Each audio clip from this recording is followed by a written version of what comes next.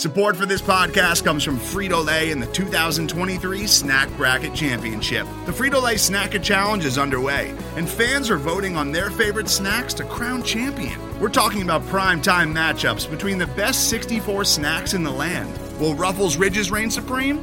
Can Doritos defend their dynasty? Or will Smart Food use their smarts for a surprise upset? Only you can decide. Get in on all the action for a chance to win up to $1,000 or a year's worth of snacks. Let your snacks be heard. Just go to fritolaysnacket.sbnation.com to vote and enter for a chance to win. No purchase necessary. Sweepstakes ends April 3rd, 2023. Void where prohibited. Year's worth of snacks awarded in the form of 52 coupons, each good for one bag of chips. See official rules at fritolaysnacket.sbnation.com. The following segment is from NFL University on the SB Nation NFL show, where we're discussing your favorite team. Subscribe to the SB Nation NFL show to make sure you don't miss conversations like this one. My number one seed in the NFC is the Tampa Bay Buccaneers. And, again, I don't think the Bucs have a perfect roster, but I still think that they've got enough talent, and Tom Brady was still operating at a high level last season. I think Tom Brady is still very good. We'll see if the cliff ever actually comes for Tom Brady. Maybe it is going to at some point, but he hasn't shown any signs of that yet. His play hasn't declined in any significant way that you're like, oh no, the end is near. You're still just like, okay, maybe that dude is going to play until he's 50 years old. And we'll see if Chris Godwin's going to be healthy at the start of the season.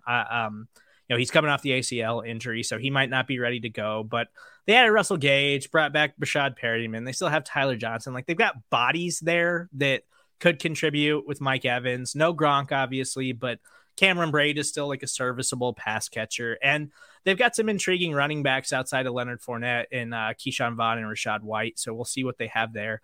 I think their offensive line is still going to be really good. The big question mark I have for them on defense is really going to be pass rush.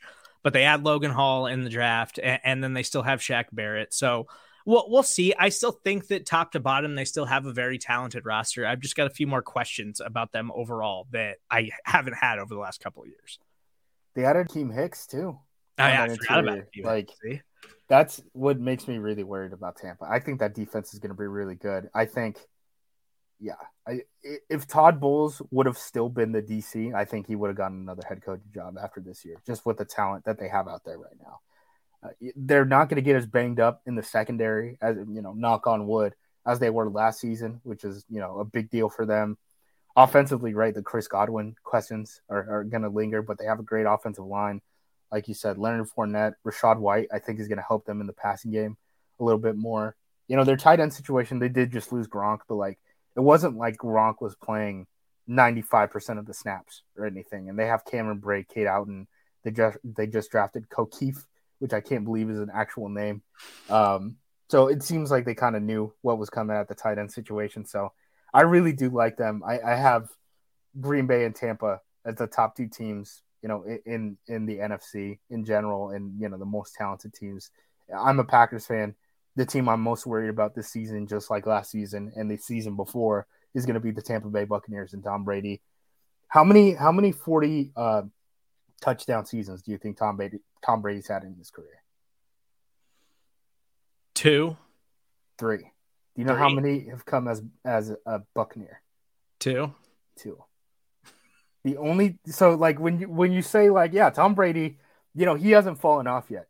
No, his best seasons are coming right now. That's absurd to think about. The only passing season where he's had more touchdowns than he's had as a Buccaneer, with the Patriots, was that Randy Moss season where they were just going bonkers and they went undefeated in the regular season. That's the only one.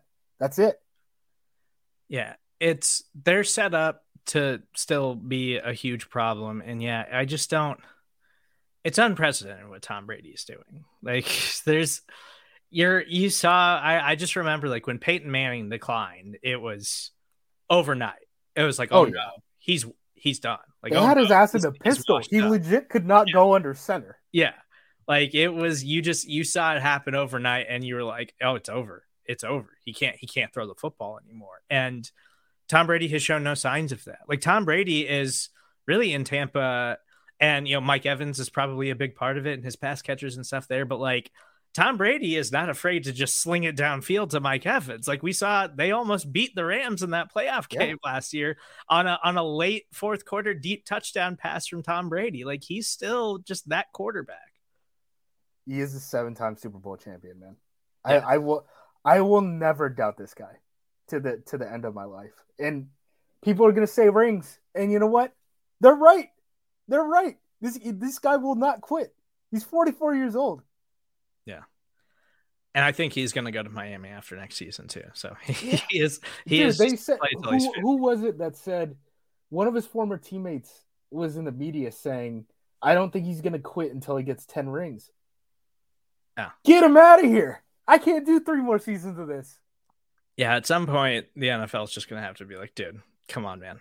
Put him down. You were supposed to retire like a generation ago.